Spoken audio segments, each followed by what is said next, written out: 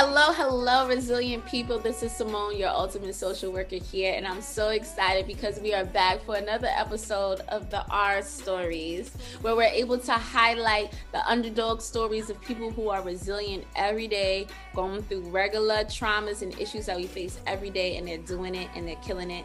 And I'm so excited because in this episode, I got my friend, my soror, my co-worker from a distance in education, because if you're an educator for the New York City Department of Education, we all co-workers because we all going through similar things right now. And I'm so happy that she's here to share her story. Social worker, educator, therapist, author, founder of Resilient Young Minds, Inc. I'm passionate about serving and developing at-risk youth into resilient ones while coaching adults through their healing. This podcast is my way of honoring youth and adults who have overcome their trauma while still inspiring others. I am the ultimate social worker, and this is the R Stories podcast, where your resilient story matters. Take away the pain, take away the hate, take away the damage, and feeling lighter. Cleanse me with your blood, fill me with your spirit. Ain't nothing like your grace that could heal me. I'm ready for a new. I'm ready. I'm ready. I'm ready. I'm ready for a new high. I'm ready. I'm ready. I'm ready for a new high.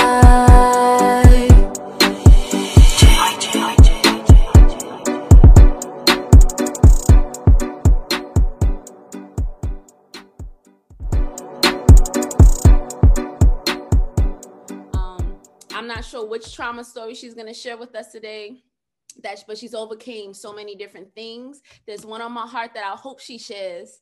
But without further ado, I would like to welcome, please give a warm welcome, whether you clapping or however you do, screaming while you listening to this. Maybe you watching it on YouTube, but give it up for Yasmin Chisholm Jimpy. There you go. There you go. All right. Hey, Yasmin. Hey, girl. Hey. Hey, you got to tell them about yourself. Tell us where you're from, what you do, and why you decided to talk today and share your story. Okay, so I am a Bronx native, BX all day, and I also am an educator in the Bronx, even though I no longer live there. I have relocated to Connecticut, but my heart's there, and so that's what keeps me coming back every single day to teach these fifth graders ELA. What was the second part of the question? What made you decide that you wanted to? This story is important. I think every time I share a little bit about this story, someone in the room says, oh, I've had this situation before, or I know of this situation before. But when I was going through it in the beginning, it was quiet, crickets. And so what that tells me is that when someone is going through this particular ordeal, especially as Black women, we need to be a little bit more vocal about it so that our sisters can find resources, or even just someone to lean on who understands what you're going through. So. Absolutely. I definitely understand that. And that's like the whole point of our stories, is to have that moment where like, yo, I've been through that. Yo, I did that. Because it's when we go through things, it feels like a very lonely place. And it always feels like you're the only one going through it. And it's like pushing yourself or coming out of yourself to talk to someone is hard sometimes. But the platform is here. Like, maybe I don't want to let anybody know what I'm going through. Maybe I'm afraid, I don't want anybody in my business, but at least they could turn on our stories and hear some type of testimony from someone that may actually are going through or have gone through what they're going through right now. So I definitely understand and feel that, because that's definitely why I decided to do this. And I'm glad that you're here and you wanted to do it too. Thanks for having me. So before we get real deep into the meat and the potatoes, I have to say this. I have to say this because I've seen you post some things and I was just like, I'm right here with you. But there's something in me, like, I guess the professional in me or the politician in me, because I've gotten those things before, like, oh, you could be a politician, you could be a lawyer, you could be a this. The corporate part of me, I guess, would say, is like, it's just having a hard time saying, because there's more times I want to just go live. Like, there's just some nonsense that's happening at work and I just be like, yo, this person did. And I'm like, yeah, don't do that. This is your job. Your page is public. They can see what you write. So that's where my mindset is. But based off what I've seen you write, there's definitely a lot of frustration, hurt, mostly frustration, nonsense. You know, the miseducation of Black kids continue. And right now it's miseducation of kids, period. But once again, our kids always get the short end of the stick at the end of the day. Always. So tell how you're feeling right now. How's work? I know you're commuting from Connecticut to the Bronx to go to work. How has that been for you? Exasperating is an understatement when describing how this has been. The demands that are placed on teachers, it almost feels like if we weren't getting paid, it would be slavery. The things that they're asking us to do. That's honestly what I said. I mean it from the bottom of my heart. I think there's a lot of miseducation of families that's not being put out there. Families are sending their kids to school thinking that these systems are in place, thinking that some sort of in response to COVID is taking place. That's not, either it's not realistic, or the schools that are trying to put it through are not being responded to by the larger bureaucracy.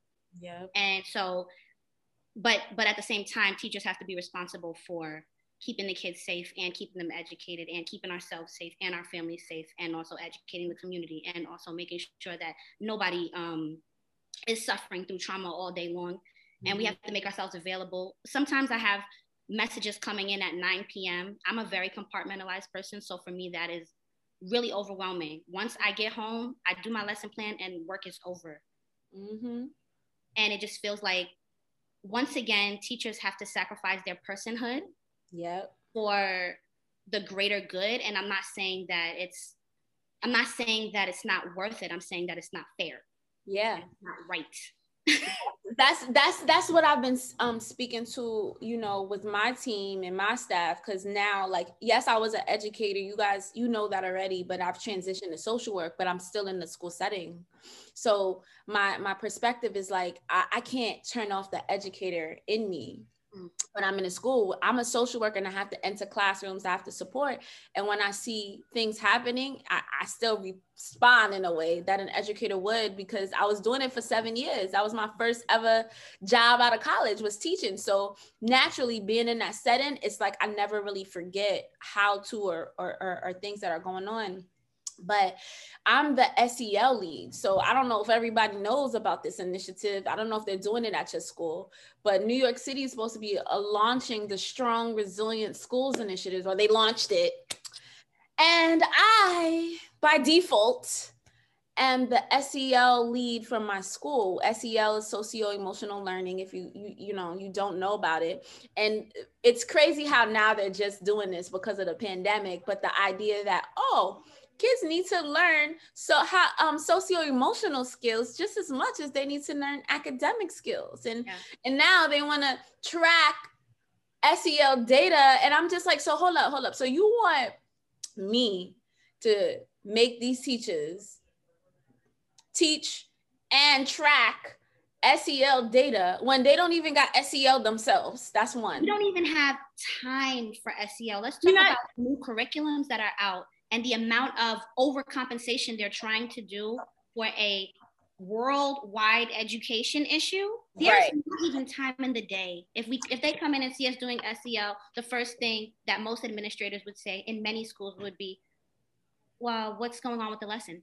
By no means am I saying that it should be a separate thing, but the messaging that is coming from above, it makes you feel that way as an educator, and you feel overwhelmed. And so now what I notice, I don't know if it's like that in your building, I know I talk to other educators, they're having this issue. It has shaken the culture in the school, like the morale and the rapport amongst each other as adults, because the frustration is festering and it's coming out. I don't know if it's different from just the teacher side, but I'm kind of like a little bit in leadership, a little bit like I'm one of those people in the building that don't really have a space, but because of my experience as an educator and then my experience as a social worker, like I've done both. I've coached teachers a little bit at my school on instruction, and I was like, nah, I'm done with this. But now I have to do this SEL. And so now as a leader, as the site coordinator for your school, now you kind of you're forced to be almost in a supervisory role, because it's my responsibility to ensure that it's happening. But from the educator, like from your perspective, you're like, I ain't got time for this. I'm stressed out. I'm coming like, yo, where your SEL? Yeah. I'm getting cussed out. And I'm like, yo, if you need help, I'm happy to help you, but you didn't ask. Right? We're not willing to be vulnerable, but yet we so angry about all of this. I feel like this is an issue that us teachers need to come together as educators in our own buildings and decide what we're going to do for what works for our kids. Period. Like, I'm not going to lie. I hope, this is me speaking as Simone Mouchette.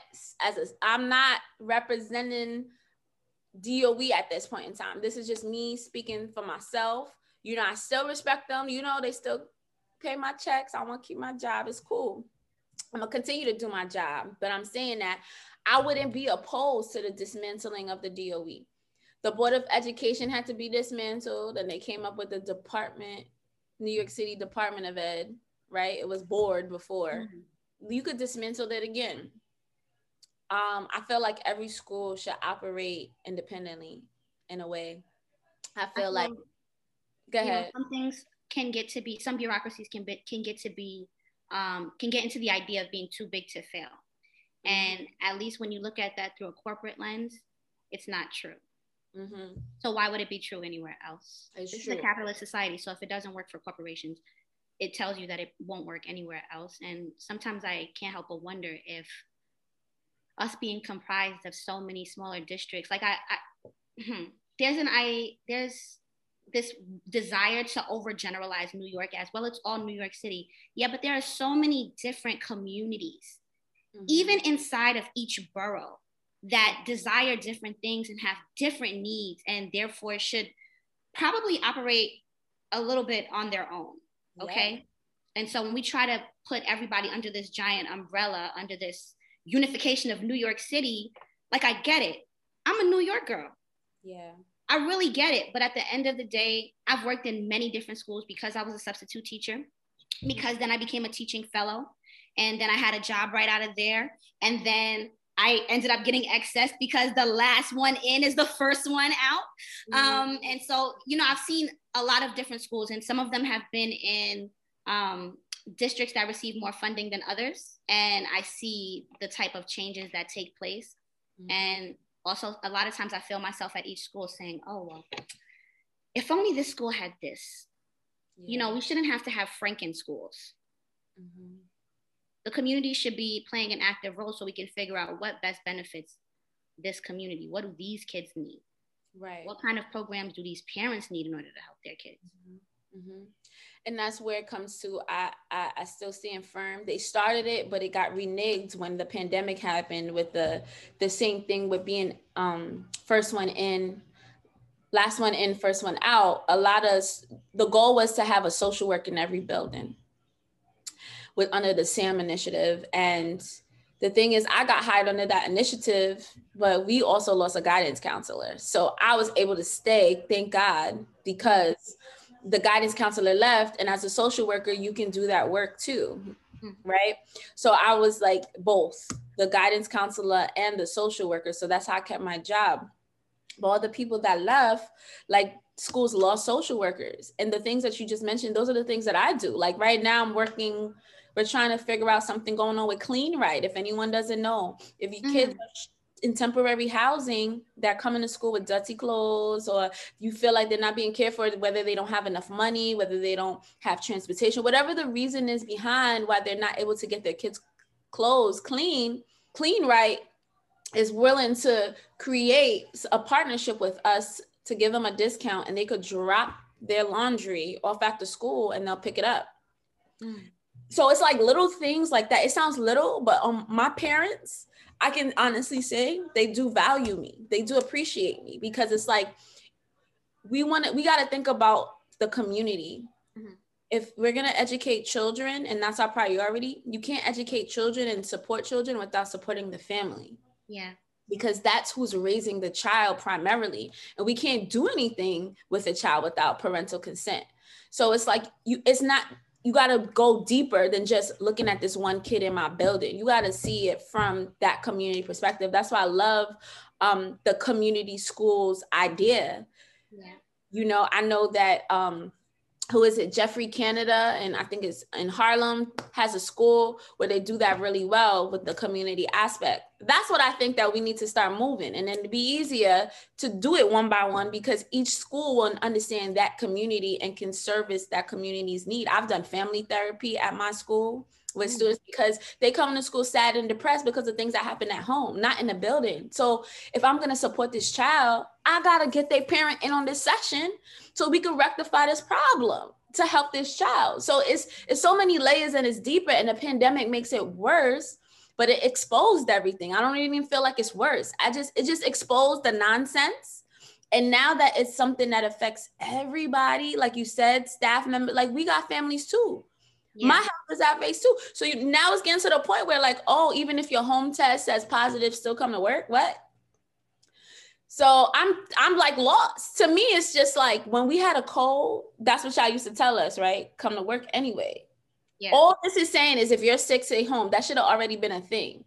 But we, like you said, we live in a capitalist society that doesn't value the person individually. They value the money. So if you can make your money while you sick, that's what the expectation is. And it's disheartening and it's heartbreaking, because it's this never ending cycle. Right. But I'm gonna put a pin in it. I just was like, I need to talk to somebody. I've been feeling to have this conversation about what's been going on, and I've been quiet about it, quiet. Like it's on another level. Yeah, it's on another level. But I'm glad that you're still here and you're still doing it, because we may be having another Our Stories conversation next year, girl. Because all right. Okay, because might be my time. This is my 7th year, you know.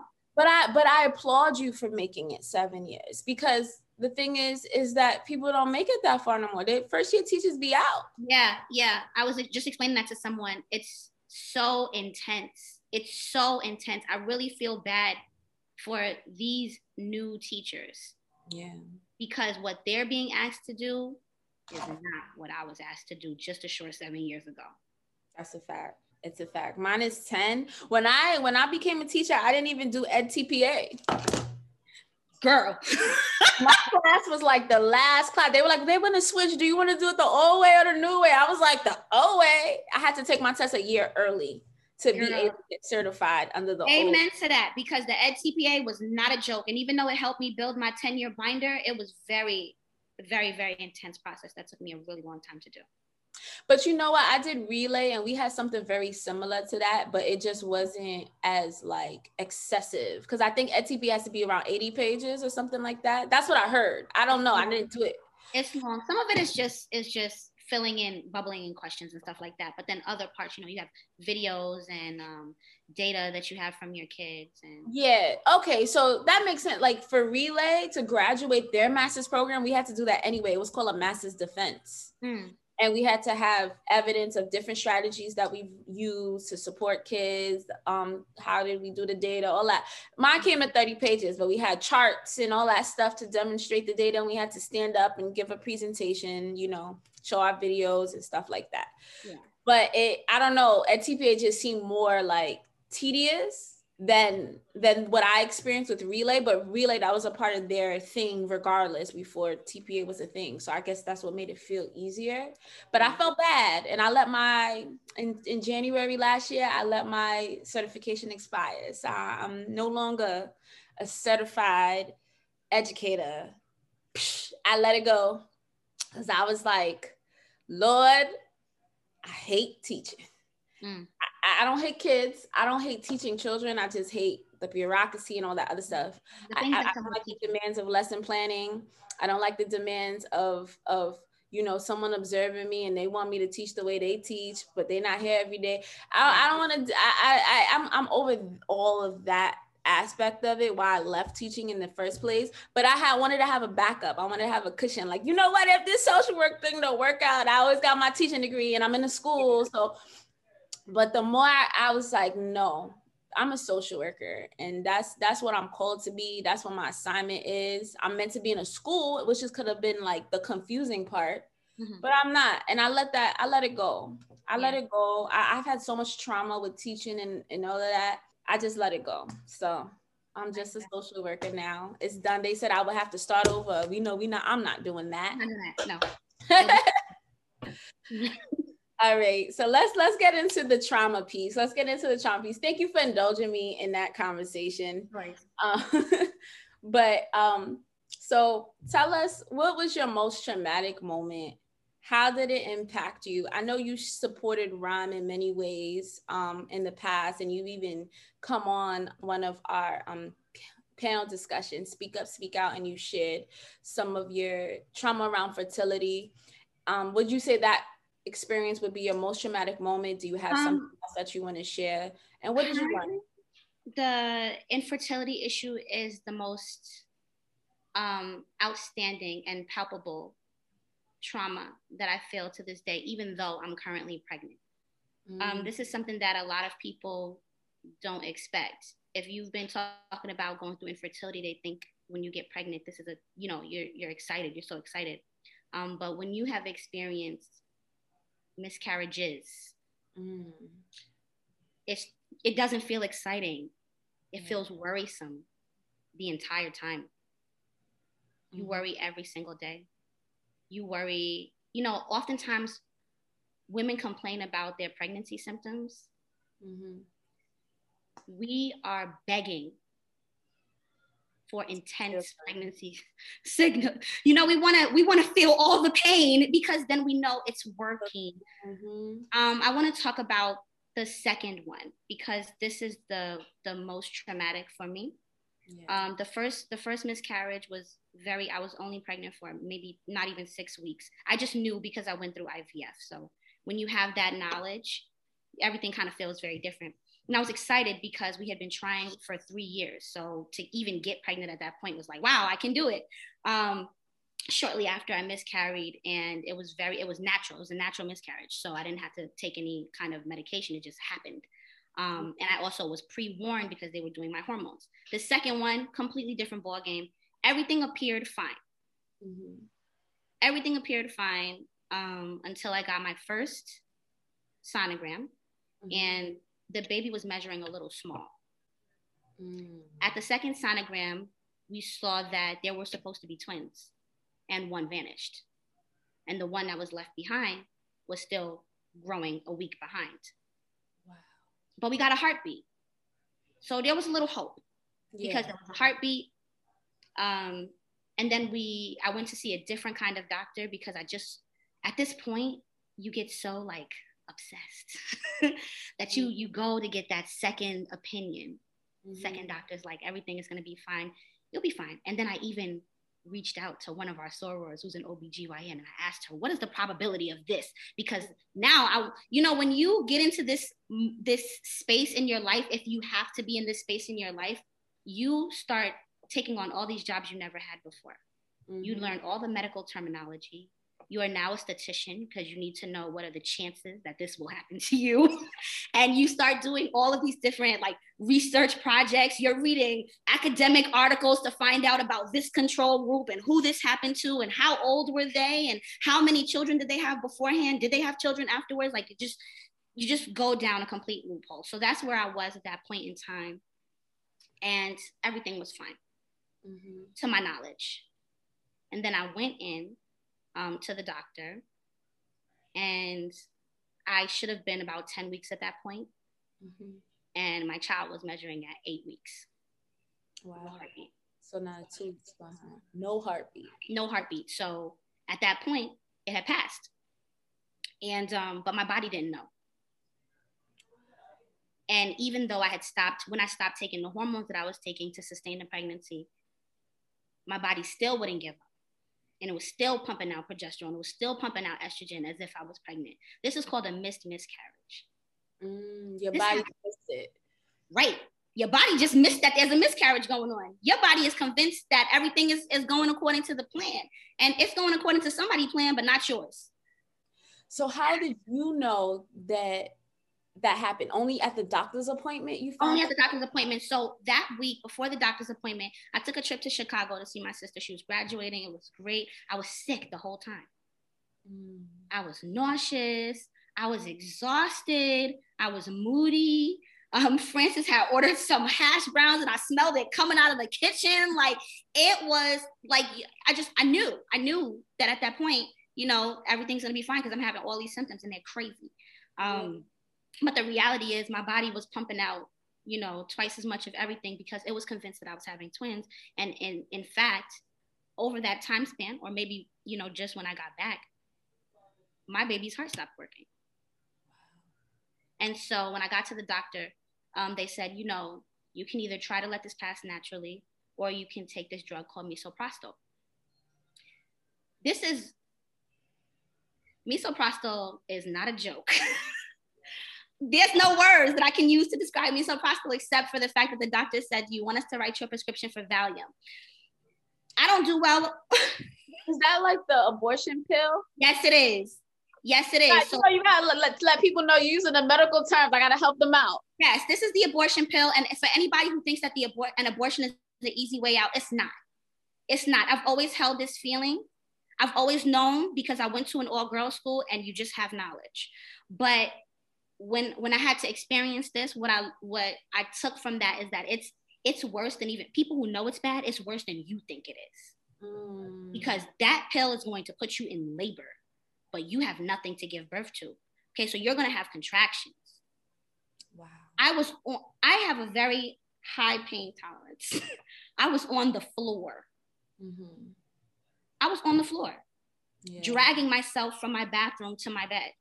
I've never felt anything like that before, but, you know, I didn't know what to anticipate. And I thought it would just, you know, when you go through all these different procedures, some of them are really painful. And so you start to get a different idea of pain. And you're like, well, this is, you know, I went through the egg retrieval, so this will be fine. The egg retrieval is when they take your eggs out in order to put the sperm in them to make the embryo, to make the baby. That's typically the most painful part of things. So I was like, I got through that. I don't need the Valium. If a doctor offers you this, if they're offering you Valium, they know something. They know something you know. Said when they start pulling out them, yes, I'm like, yo, they know something you don't know. Okay, so I learned from that. But even after that was all said and done, the pain lasted for, I'm gonna say, about 4 or 5 hours. The residual bleeding lasted for a few days. And even though it was a lot, when I got to the doctor, there was still a mass inside of my uterus. Oh my gosh. Like, that was the first, if your body and your brain have never been so succinct, I didn't want to give up. My body didn't want to give up. It was trying to hold on to everything that was there. And it was very, very, very, very painful. And so fast forward to November, we do this all over again. I have only, well, no, we did it again in October. Wait. I want that to sink in. So when you had this really traumatic, painful miscarriage, this was in June of 2020? Of 2021. Oh my gosh, this just happened. This just happened. It's been less than 12 months. You're so brave. I think I'm used. So this is June. And now November, you added again. Well, no.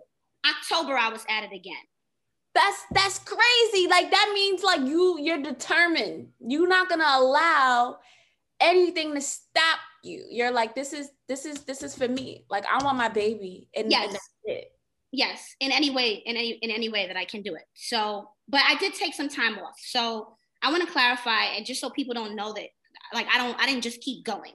Mm-hmm. At one point, that was my philosophy, but after the first miscarriage, I realized you got to take a little bit of time off because otherwise, it's going to be overwhelming. So, my birthday's in July. So in June, let's backtrack a little bit. There were a lot of things happening. My grandmother had passed in June. Mm-hmm. And it was just after my miscarriage was just after she had passed. So I went through this, and then I experienced a panic attack at work. And that was really what called my attention because I've had anxiety for my whole life. I was a child with anxiety. Okay. I've never had a panic attack like this. My whole chest closed up. The way I thought I had COVID, girl, because I was like, my chest hurts. I just can't. I went to the hospital. They couldn't find nothing. I was like, no, you're not looking. You're not looking because I'm a Black woman. You need to look in here. Do all the tests. They didn't find a thing.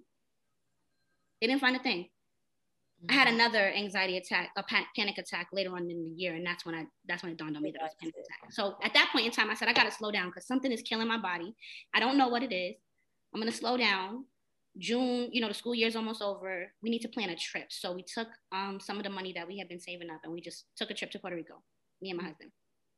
And after that, we took a trip to South Carolina.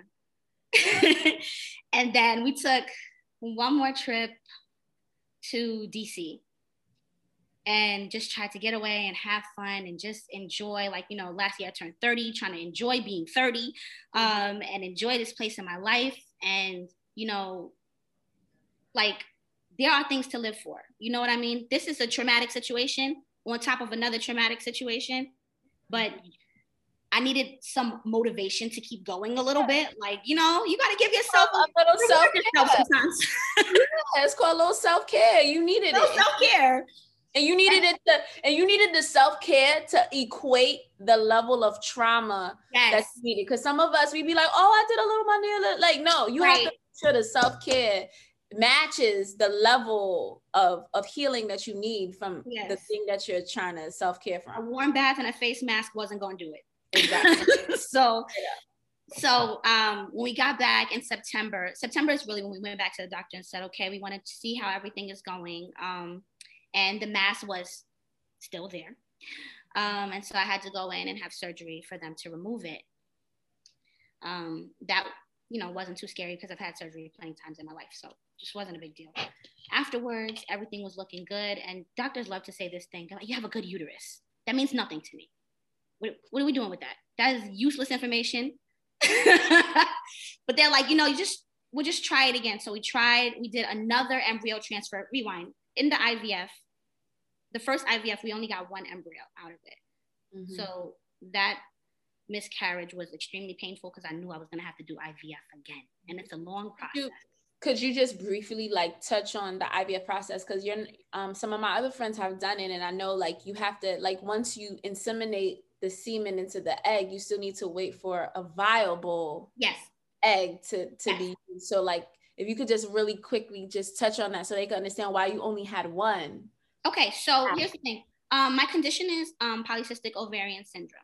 And so I have many, many, many eggs, but they're not growing. They're not growing the way that they should in order for me to go through ovulation naturally to be impregnated naturally. And so they just kind of sit on my ovaries and build up. So what happens with IVF is that they give you all of these medications to push your eggs into growing.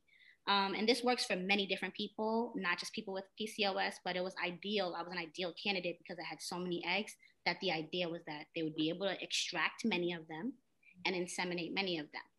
This time, I learned that the brand of PCOS that I have is brittle. And so some of my eggs are going to grow huge and some of them are not going to grow at all. And trying to get a good number can leave you hospitalized because if you have too many eggs growing at the same time and they're all really, really big, then when they go to extract those eggs, they have to flush you with some water that leaves you swollen, and you get ovarian hyperstimulation syndrome. That's just when your ovaries are hyperstimulated or swollen. So anyway, after that, they take the eggs out, they put the sperm in them, and then you wait a couple of days, 3 to 5, you get some embryos. I got 1 the first time, 5 the next, no, 8 the next time, 5 good ones. Okay. From which I had the 1 pregnancy. I had another one that didn't implant, and another pregnancy, and 2 of them that didn't make it or something like that. So now I'm pregnant with 1, and I have 1 left over. Okay. I didn't think it was going to work, but you can't really get, you can't do the genetic testing unless you have 3 miscarriages. So yeah. So you got to have more trauma. Yeah. So you have to have more trauma in order to get help for the trauma that you have. So anyway, what I learned, well, I didn't really think about the trauma of all of this until I got pregnant this time, because this time I spent so many weeks on edge, even when nothing was wrong. We went in, the embryo was measuring the way that it's supposed to, and we saw a heartbeat the first doctor's appointment. Mm-hmm. But I was still like, I don't know. And even my husband was traumatized, and he's like, I don't know, I don't want to get happy yet. So we weren't telling people, because when you tell people, they're like, that's so exciting. Mm-hmm. It's not. It's not. So then the next time we saw the heartbeat again, and the baby's growing. Then the third time the baby's moving, and then I got COVID. Yeah. After getting my booster, because when you're pregnant, you're immunocompromised. So I bled a little, and I got scared, and I was like, this is it. This is the end. And I panicked, and it wasn't the end. It was not the end. Scared for you. I was scared for you, because I had not January. Well, January just ended, but in the beginning. Yeah. So like, I was just like, because I didn't go to a baby shower like after. I mean, I was good at that point, but I was like, it's still kind of close. I don't really want to go, and yeah. That's scary.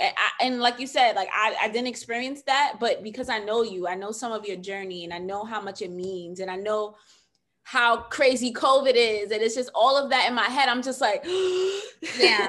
For you, because I definitely like can understand. At least I can't relate yet, but I could definitely like understand where your fear was coming from. So how did you overcome it? How did you come on? Tell me. Well, like I'm cringing. I know you're pregnant now, but I feel like it's a happy ending to the story. I'm pregnant now, and I'm 15 weeks pregnant today. So the chance of miscarriage is now less than 1%. Yeah. Even for somebody like me who has PCOS. So that's really, really good. That chance decreased around 12 weeks, but I was released from my infertility practice at 10 weeks, because all you got to do is take meds for the next 2 weeks, do it on time, and you'll be fine. And so ironically, right after the COVID situation, I went to the doctor, and they were like, all right, well, you don't need to see us anymore. Go get an OBGYN. So since then, I've spent more time. I have an additional Instagram page. This is not a plug unless you want to follow this kind of thing. What's up? If you want to plug it. It is devoted to my struggles with fertility, and also the celebration of where I am right now. And on this page, I follow a bunch of women around the world who are going through a similar thing. And that's really my way of dealing with the trauma of being pregnant after infertility and pregnancy after loss, which comes with a compounded trauma, because then you don't know if you're going to have your second, right? And I do want more than one child. So following these women helps give me what I'm trying to give right now to others, which is a community. A community. Mm-hmm. That's my way of dealing with this trauma, is being in fellowship with people who are also going through this too. Yeah, I really love and appreciate that you mentioned that, and that was your way, because I do know that every opportunity you had, whether it was to speak to another woman or to speak on a platform, you've taken it and you didn't hesitate, you didn't question it. And I definitely applaud you for that, because us women need people like you. And I don't want to get emotional, but I remember when I asked you to speak on the Resilient Young Mind Speak Up panel when we were doing women's health. And that's on YouTube. That's a plug if anyone wants to go back and watch it. It's on YouTube, Resilient Young Minds. But I remember us doing the panel, and it was you, it was Karen that I hope that I'll get on in a later show, and it was Janelle, and I think Bianca did a nursing piece where she was explaining like the different common silent conditions. I didn't want to say disease, conditions that women face that can impact fertility. And that, as the facilitator, like it really impacted me, because I was motivated by it, because I started to see women around me sharing with me their stories and they're struggling with it. Ultimately, because of me, I'm a social worker, I'm a therapist, I understand that's my gift. People like to tell me the business and things like that. But I didn't know how to like tell you that, oh, Karen is going through this, you should talk to her, right? So that's why I was like, let me do this little panel, because it's deep. But it became even more deep because when you ladies sat up there and told your stories and told us the symptoms, that was in October, right? Because breast cancer month is in October. We did it in October, right? And I noticed from the summertime in August, there were differences in my body that I didn't like. And some of the things that you ladies had said, you were like, nope, that's not normal. Nope, that's not. They want to tell you that that's how it's supposed to be. It's not. You're not supposed to do this. You're not supposed to bleed in between. You're not supposed to da-da-da-da. There's not, spotting is not a real thing. Something is wrong, right? And I remember that. And I was like, you know what? I'm going to go to the doctor because I wasn't feeling right. Like something was wrong. And so in January, I was like, it was the week of my birthday and it was the week of my 30th birthday too. And I was planning, birthday things, you aspire, whatever. Like, when you plan things for your birthday, your period is not something that is invited. The period is never invited. Never invited, but she will show up. But he want to show up when she want to show up, right? But so that week I'm like tight, right? Because it's early. It's not even like you showing up. It's kind of like early. But what messed me up was that I had my period in January already. So she wasn't even a factor. So this is 3 days before my birthday, which is, towards the end of January. And I'm having I started bleeding at work randomly. And I was like, what is this? Panicking. I had called Karen at the time because she's closer. Yeah. And I was like, I don't know what it is. She was like, are you stressed? I was like, I'm always stressed. That's true. Not it. Like that can't be the factor. I'm always stressed. That's not it. They're like, maybe you lifted something heavy. I'm like, yo, you know who I'm talking? You're talking about Simone right here, the Miss Independent, always want to do everything by herself, all of that. Like, so I was like, all right, I'm gonna take a breath. She was like, we're gonna go to urgent care. I didn't even know there was OBGYN urgent care. You telling me, girl, because I didn't know that. This is why the community is important, right? Yeah. Because I felt comfortable calling her because of that panel, right? Even though okay, yeah, she's my friend, but I have there's people that I consider to be friends, but I didn't call them, right? I didn't even call my mom because my mom doesn't have experience. You want to call someone who can either empathize or help. Help, right. Otherwise, people are going to panic. Right? And so we went in there and we went to the OBGYN urgent care. They took me. I was like, this is okay. This is nice. Good to know. And she was like, when you go in there, tell them you want a sonogram, period. I was like, really? She was just like, yeah. I said, but I'm not pregnant. This tells you the lack of education on women's health. And I'm a woman, right? Yeah. I was like, but I'm not pregnant. Well, I need a son. She was like, nah, that's not it.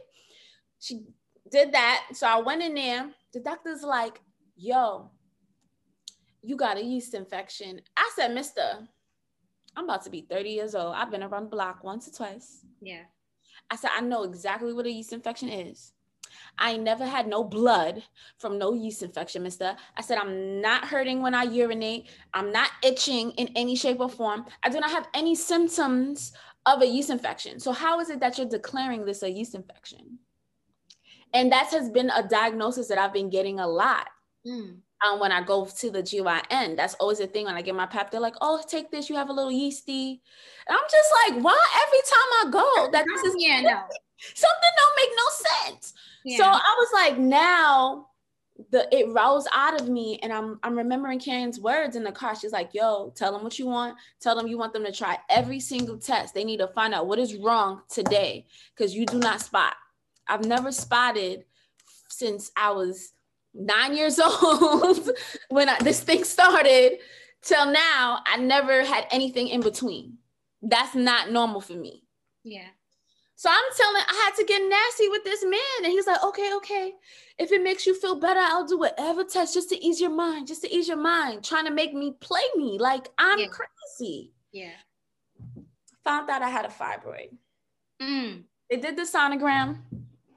And that was another experience. I didn't know you got to get this inside and an outside. That was a whole nother thing for me. Yeah. But took it and found out I had a fibroid, which at that moment put me in a sad place because I'm 31. Yeah, I've had, boyfriends and things like that. And, I had a life before I was saved. I'm not innocent to that level. I've never, ever gotten pregnant. Right? Like, or by accident or whatever, like how it happened to, our peers when we were in high school and college type thing.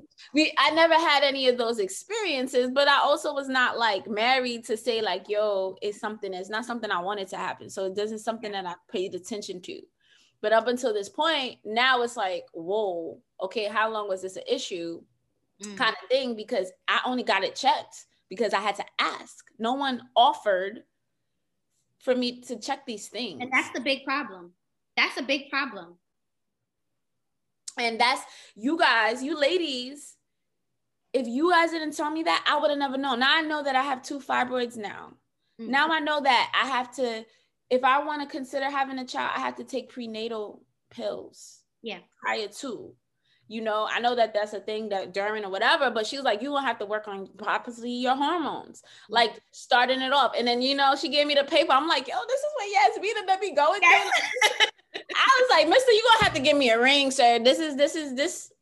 Yeah, when you ready to give me a ring, then we could revisit this conversation, because I know I'm a very emotional and sensitive person.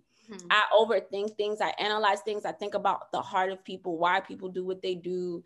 I don't really just take behavior for what it is. And I know people don't react that way. And they especially not, towards me. And I could be very emo.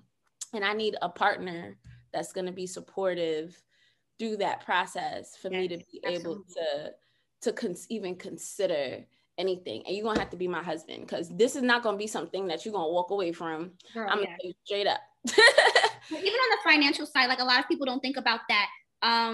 You need someone who has insurance, and sometimes it's best if y'all have different insurances so you guys can be each other's secondary, because this stuff is okay.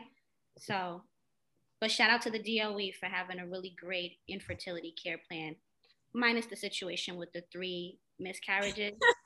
She said minus this part. I haven't spent $12,000, so I'm happy about that. It was getting a little expensive, but I didn't know all the things. Now I know some things, and I'm like, all right. Yeah, but I definitely appreciate you sharing and telling. And I was like, I got to tell everybody. Like, I learned it from you ladies. If you got ladies that didn't share it and speak about it, and this is why it's so important for us to talk about it. It hurts. It's painful. We may cry. I don't even care. We could cry all day. But if schools, if doctors, if society is not educating us, right? Whose responsibility it is. It's up to us in our community to take care of each other and look out for each other and educate each other. Each one teach one hand watches the other. I scratch my back. Whatever metaphor, term, cliche you want to use, it doesn't matter. It still holds true at the end of the day. And I'm thankful for the community, and I'm thankful that you're in the Ron family. I consider you a part of the Ron family. You were a panelist, you share your story, you've been to both galas so far. you know, I consider you a part of the Ron family. And I think in the beginning, it's going to be the Ron family members that are going to be sharing their resilient stories, because it's starting with you all to build that greater community of, yo, we all go through trauma. You're not alone. Like, let's talk about it. Yeah. We'll figure it out. It's going to be okay. Let's just talk about it. Thank you so much. I want to lighten up the mood because that was heavy. That was heavy. Let's lighten up the mood. I want to play a little game with you since you're ELA teacher. You know, ELA, Rad is in the house.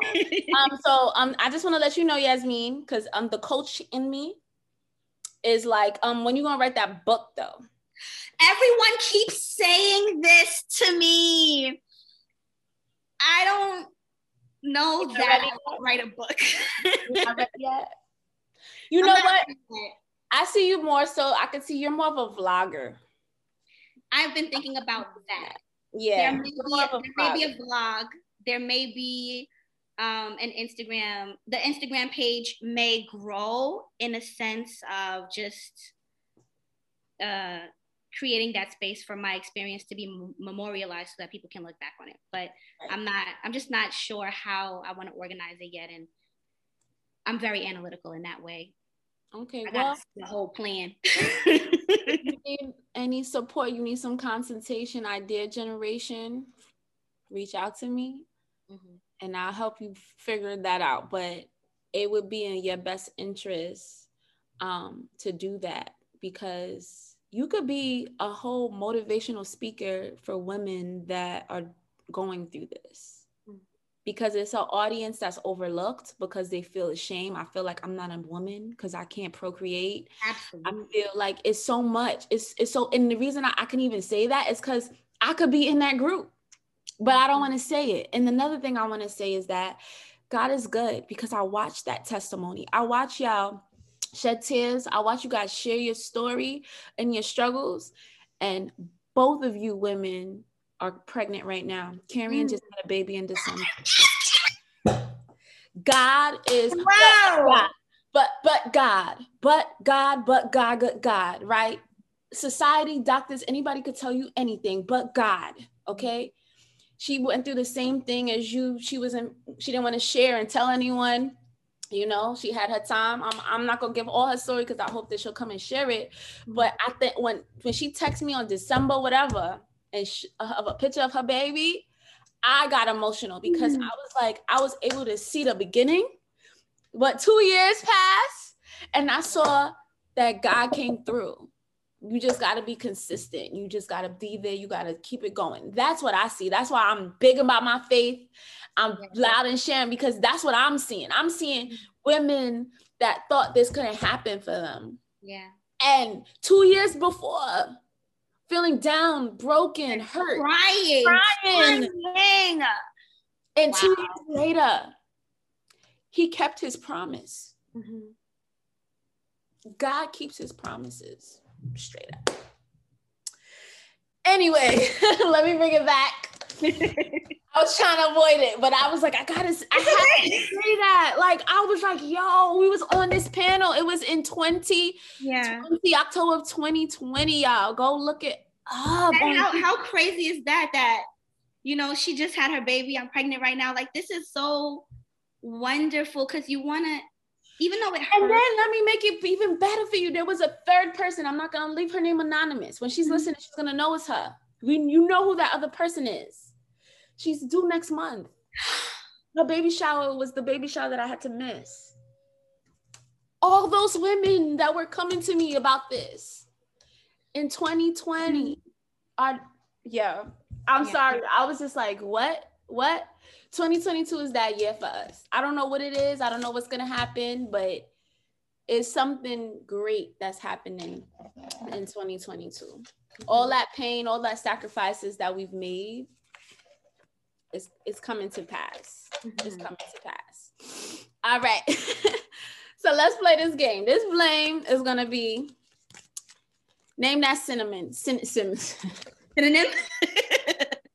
I said, I'll name a few cinnamon.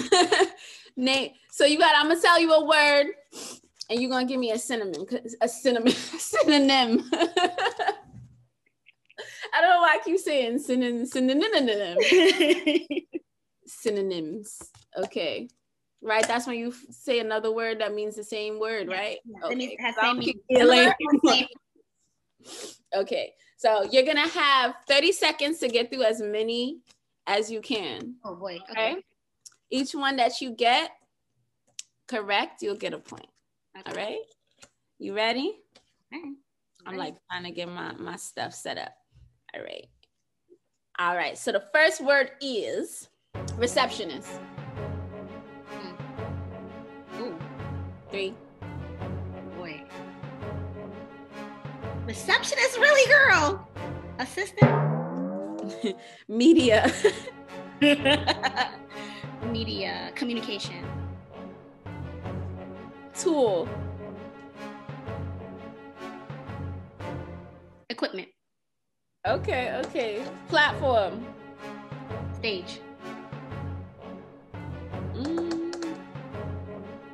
Okay, I'll take it. I don't know if I don't know. This one is an easy one. Afraid. Fearful. Nice. Okay. I should have did a different game with you. You got it. Well, we did just work on synonyms and antonyms. So, you know. you definitely got it. Let me do it. We're going to finish that tune. I got to give you a different game. Because all of that stress, you got me crying and stuff. I'm so sorry. We're going to finish that tune. I'm going to tell you a line of a song. I'm not going to sing it. You're going to have to figure that part out. Right. I'm going to just say the line of the song. And you got to finish that line. Okay? You ready?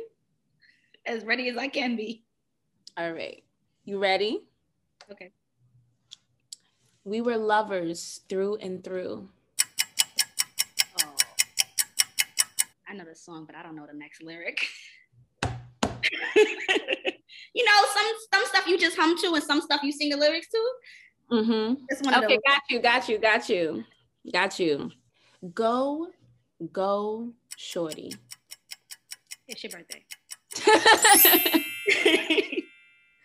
You got that one. It was all a dream. I used to read Word Up magazine. Good job. Okay. You get it. Brooklyn. But that one is a little tricky because I feel like It Was All a Dream is in like 5 different songs. So really, I was just relying on the Brooklyn of it all. You already know. Brooklyn, home of the greatest rappers. Big comes first. All right, let me stop. Yes, thank you so much for playing along. It wasn't as intense. You nice. You got that trivia spice to you. I'm jelly. No problem. All right. Say that one more time. What's up? No, I said you got that trivia spice. Like you're good at those type of games. Like you really like on it. All right. I thought I was gonna get you to struggle a little more. Thank you so much. So right now we're gonna start winding down our conversation, and I kind of just, before you leave, I would like for you to share one piece of advice that you wish someone had told you when you were younger that would have impacted a decision that you have made that you could share with someone now. Regarding this situation that we spoke about? It could be anything. It can be, but it could be anything. Just you're a whole person right now, and all your experiences help to make the person you are right now. And in all those experiences, what would you tell somebody that you wish someone had told you when you were younger? The doctor is not the evil villain. As a kid, the doctor was the evil villain of my life. What do you mean by that? My mom had to do a lot of prep work. So I'll share a micro story. Okay. When I was really young, I was very afraid of needles, like most kids, but because I have anxiety and had it as a kid, it was very intense. And so my mom had to read me this book about one of the Sesame Street characters going to the doctor before every doctor's appointment, so that I could create a routine and understand when there's going to be a shot involved, which is almost always when you're a child because vaccinations. One day, my mom must have had work or something. My grandmother took me, completely went off the routine. So already she done brought me to the villain's lair, and we didn't read the book. And now because I associate the book with the needle, I figure we're not reading the book because there's no needle. We get in there, and the nurse comes up with the needle. She's got the little rubber band around my arm. I'm like, oh, this is not it. This is not supposed to happen. This lady is a true evil villain. She's doing this behind my mom's back. So and I was like 5 or 6. So anyway, as soon as she puts the needle in, she's drawing the blood. The doctor turns around and I ripped the needle out and threw it at her. Okay. Fast forward to today. You're a bad little I was just, you know what? I've always been very rebellious and always been very much, if something's not right, I'm going to make sure people know that this not right thing is happening. So I did that, and everybody panicked because now my blood's all over the floor. So anyway, fast forward to today, I have to give my own self needles, and doctors have been when I wanted to give up, you understand? When I wanted to give up, doctors were like, there's no reason for you to give up. You're going to be fine. Things are going to be fine. And a lot of times, especially in this infertility world, these doctors, I want to speak specifically about these doctors, they really, really want you to succeed and will exhaust every measure. And a lot of times when I couldn't root for myself, when me and Francis were both just out of faith, hope, everything that you could imagine, these doctors were present, they were smiling, and they were the heroes. They were the heroes of this story because I was going to give up a couple of times. Wow. I was looking at adoption. I was looking at I was like, my body's just not going to do it. That's okay. I'm going to make peace with it now. And the doctors were like, you have a good uterus. And all the other things that they said to give me confidence in myself when I didn't have it. So the doctors are not the villain. And as by extension, they can be the heroes. Wow. Thank you for that. That blessed me because I definitely don't really, I feel like they're about themselves. Like, you got to find the right one. Some of them are really about themselves and they will clip your fingernail and call it a surgery. But others, others, much like teachers, care about their craft. And the way we feel about our students is the way they feel about us. Yeah. I like that. Thank you so much for that. That would definitely bless me. Thank you for sharing your story and being brave as usual. You got my little tears going. Right now, I want to just give you an opportunity to promote. If you want to put it out there, your page, if there are any women out there that's listening that may want to follow that special IG page, if you want to put it out there, if there's anything else that you're working on that you want to put out there, this is your time to shine. Go ahead, girl. All right. Well, I mean, it's only this. I'm not really working on much. I'm trying to, take an extreme backseat and relax. But the page is called Sweet Double Rainbow. Sweet Double Rainbow. Yes, because when you have a baby after a miscarriage, it's called a rainbow baby. If you have a baby after 2 miscarriages, it's a double rainbow, and so on and so forth.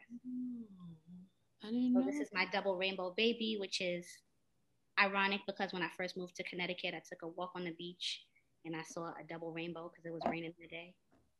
Wow. Okay, that's nice. When we first started too. So Sweet Double Rainbow is the page. You'll have to scroll all the way to the bottom to get to a picture of me because it's mostly pictures of meds and funny things. And, you want to read the captions because the captions are the story. Okay. And so I can not only get an idea of your experience, but I'm also getting education about the process and these things as well on the page. Some stuff. So thank you so much. I haven't even gone to an expert to talk about this, but just from what you've told me has helped me a lot. And I was able to use that and go to the doctor. But thank you so much for being here. I'm glad that you were able to stop by, make time on our day off. I'm about to let you go so we could self-care. But I really feel that someone is going to be, delivered, restored, inspired by your story, as I was. And Thank you so much again for coming through.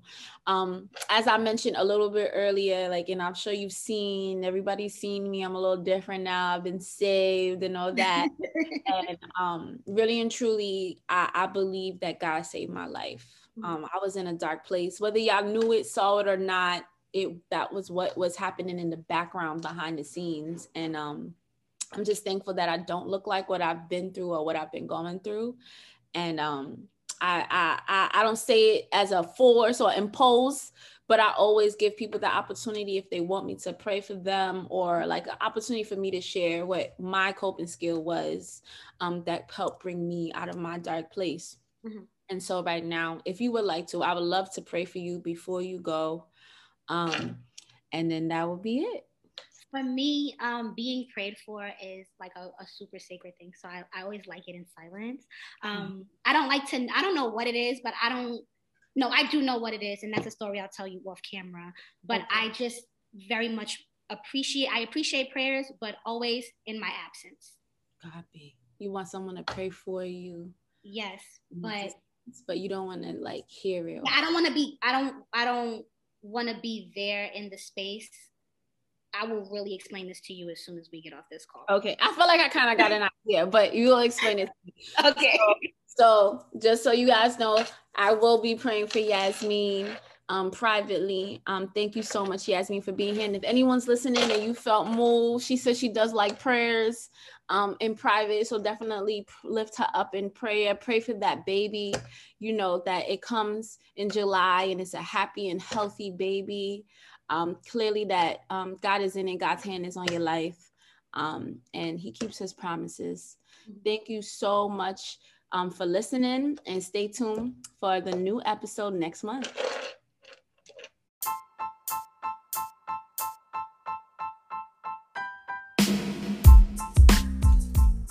Hey, resilient peeps. I hope you enjoyed this month's episode of the R Stories. If you are blessed, please subscribe, like, and share our podcast on our YouTube channel, The Ultimate Social Worker, as well as on Apple and Spotify podcasts. We want to hear from you, so don't forget to comment and tune in next month for a new episode.